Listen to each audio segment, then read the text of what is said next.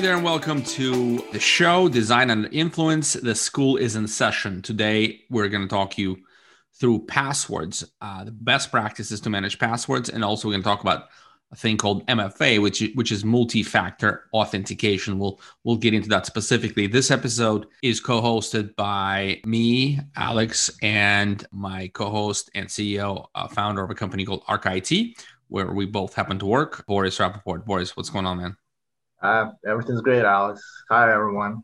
Ready for another lesson and training session. So let's go. Yeah, so we want to pass some of the knowledge to you, and our hope in this particular series is that you are able to do your best work, but staying secure and not having to deal with scammers, or you have to deal with scammers, but not falling victim to any of this. So passwords is a very important topic. I mean, I was just at my mom's house, and the way she manages passwords is very interesting. I can't really speak to it here, but it's something I had to give her a class on, and I think we're going to get there. But you don't need to be doing old school password management. It's dangerous, and it can potentially. Well, here's actually brings me to a good point, Boris. We can open with some of the ways passwords are being misused. Like, let's say if I'm writing them down in my book, or I have a specific way to store them in my phone. What's some of the ways that hackers and all around bad people get to our passwords, and what happens once they do? Well, I think right now the most common way is using a phishing email to get somebody's password. And we've had the training on phishing emails, but we should mention this here again. What the most common way is you get an email that pretends to be some service that you're using, right? So this could be an email from Microsoft, eBay, Netflix, your bank, right? And when you click on the link, it brings you to a page that looks exactly like the login page for that service. I mean, it's a copy. The really good ones, you can't really figure out that it's not the page unless you look at the title bar and you see that it's a wrong URL, right? But if, I've seen pages that look exactly the same as my login page for other services. And they require you to enter your username and your password, but obviously on the back of it, nothing really happened except they get your username and your password for that service. So that's the most common way that you're giving out your password. Now, what happens if, well, I guess we all can infer that what happens here is that, well, if that same password is used for other services, so not only you exposing whatever medium that you just signed up for, which was a fake sign up page, you got phished. But you're also exposing your other websites you frequent or other portals where that same password is being used. So that's the danger there. Are there any other ways? Because I know hackers could get control of your email. A lot of people send passwords via email. So can you talk to us about, or text message? Are there dangers there, and what are some of the best practices to share a password with someone? So I think the best practice, and we'll talk in more detail about this, is using a password management tool. Right? Even for sharing passwords. So once you have your passwords in that tool, you can share passwords in a much safer way, because you can only send a link to that person, and that person has to go in and accept the link and authenticate themselves. So it's a much safer way than sending passwords in email. Now, if you must use those methods, right, either email or text messages, you want to make sure that you're separating the two keys to the login information, username being one and the password being the other. So if you must do it, send the username through email and then send a password to that same person through a text message. At least that way, they're in separate places. And if the hacker gets access to one, they're not going to get access to the other. That's a little workaround there, but not something that I would recommend sharing passwords through email or SMS. Well, other things that people do, and I guess another question, the previous question was, where else can hackers get the passwords? They can also buy them in bulk on the dark web, right? Wow. And that when your password's already been exposed and some hacker got it, and then they put together these databases that they sell in bulk to other hackers that are actually doing the attacks, right? So some hackers just gather the data, and then sell it to other hackers who are then attacking. So someday when we all live on Mars or multiplanetary species, someone somewhere will ask someone, "Hey, who was your grandpa?" It's like, "Oh, he was the best password peddler on Earth," right? Not something to be proud of. Password peddler, but yeah. So I guess they aggregate and sell passwords. I didn't even know about that. That's crazy. Now let's talk about complexity. Does complexity matter in these particular? I mean, from what we've described, the passwords get stolen via phishing or via hacking into one's email, text messages, what have you. Where does complexity of the password comes in? Your recommendation is 12 plus characters, blah, blah. A lot of websites recommend a specific creation templates for the passwords. Where does that come in? So where complexity helps, I mean, obviously, if you give away your password, no matter how complex it is, there's no way to protect yourself unless you go in and change your password, which is also something we need to talk about. But complexity helps from a certain type of attack, and it's called, in the industry, it's called a brute force attack. But what that means is basically, hackers use these tools that randomly generate passwords. And if you give the tool enough time and enough ability to log into the service as you will figure out what your password is. So increasing the number of characters and also putting in special characters effectively increases the amount of time it takes for the password for this password generator to guess your password. And increasing the number of characters by just one, multiplies that number by a factor of like 2 to the 128. I mean, it's tens of thousands of times, right? So the more complex, the more characters your password has, the harder it is for these tools to guess it. And that also means that when they're trying to guess it, the service that they're trying to log into can identify that as an attack and block that attack. Gotcha. I hope that explains it. Yeah, no, that's pretty well. So in our daily course of business and personal life, we use, our devices all the time. I think it's time we talk about the right ways to do things. And these days, the proliferation of password management tools has been a fantastic lifesaver for a lot of people. I personally use one as well and love it. But can you talk us through the tools that exist, how they help, what they do, and why we should have them? Yes, I will. But first, a small word of caution here. You want to make sure that the tool that you use is a business grade tool that has a good reputation, because I read in the news actually yesterday that one of the password management tools, I haven't heard about it before, so it's something that either new on the market or not used as often. They got hacked, and 29,000 passwords or 29,000 accounts and all their passwords got leaked on a dark web. So you want to make sure that if you are using a password manager, you're using a respectable tool, a business grade tool, right? So even for personal use. So like LastPass, it's LastPass for business first. They also give you a free version for personal use. So some of the ones we're going to mention here are LastPass, Dashlane, or OneLogin. Those are the three tools that I think. Is it one login or one password? It's actually OneLogin. One login, gotcha. I think there's one password as well, but the one for business uses OneLogin. Got it. Yeah. So, and those are, let's just focus on those three, and we'll use LastPass as an example for all of these. But if you're using any of the other two I mentioned, then it'll be fine as well. So the way LastPass works is it sort of sits there in its own, whether it's on the phone or as an extension on your browser or as an app on your computer, application on your computer. And so what it does is when it detects that you are typing in login, or when you are in the login page of any website or portal, it sort of automatically suggests to remember the information you're logging in. That's how you kind of set it up. And then you can create folders and organize the information in various ways. But the point is, it uses facial recognition on your phone as well.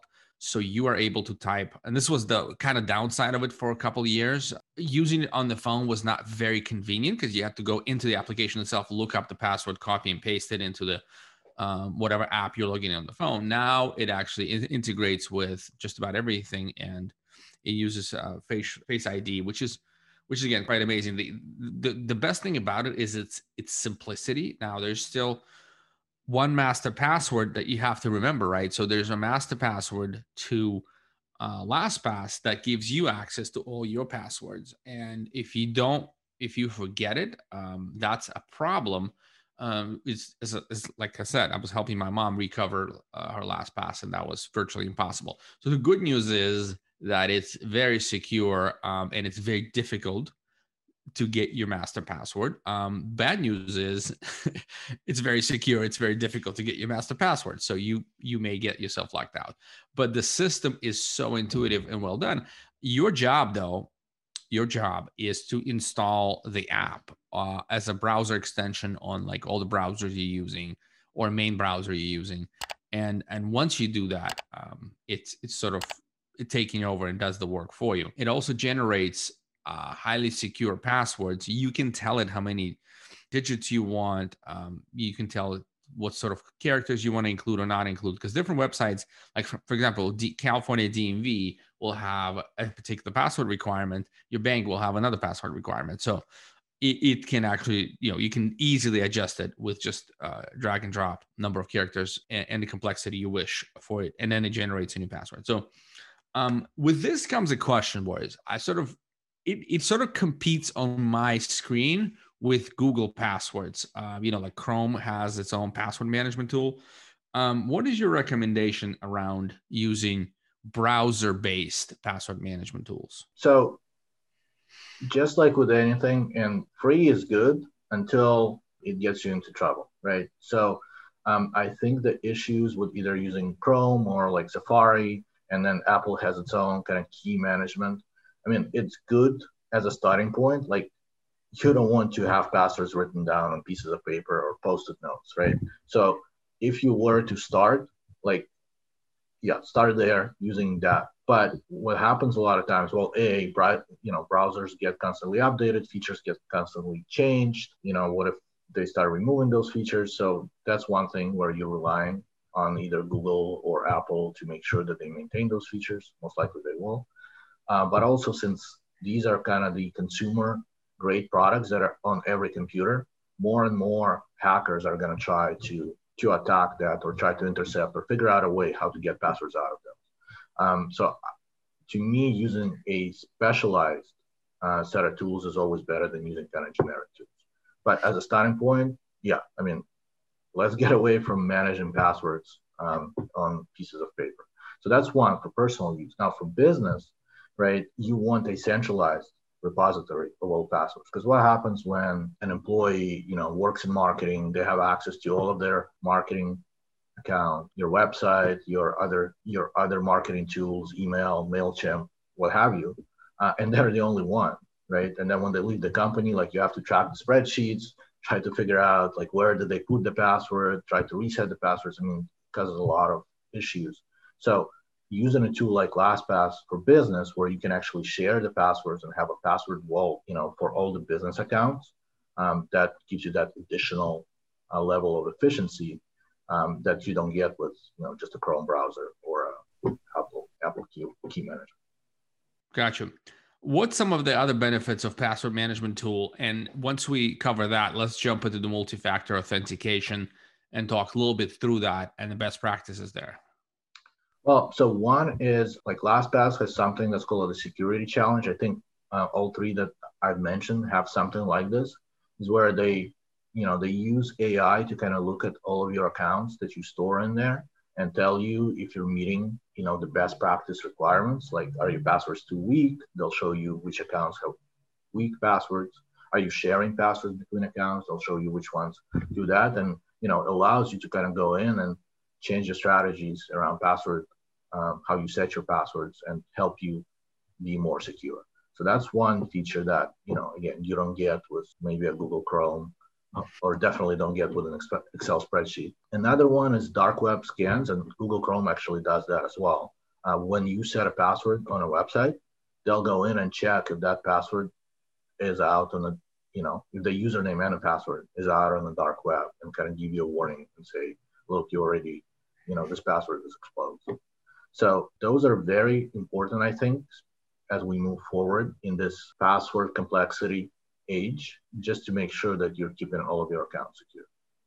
Okay, multi-factor authentication. Let's cover that quickly and let our viewers go after some of these tips so they can actually go and download LastPass or another tool and get started. Let's talk about MFA because that's an important, very important piece of security, personal security as well as business security.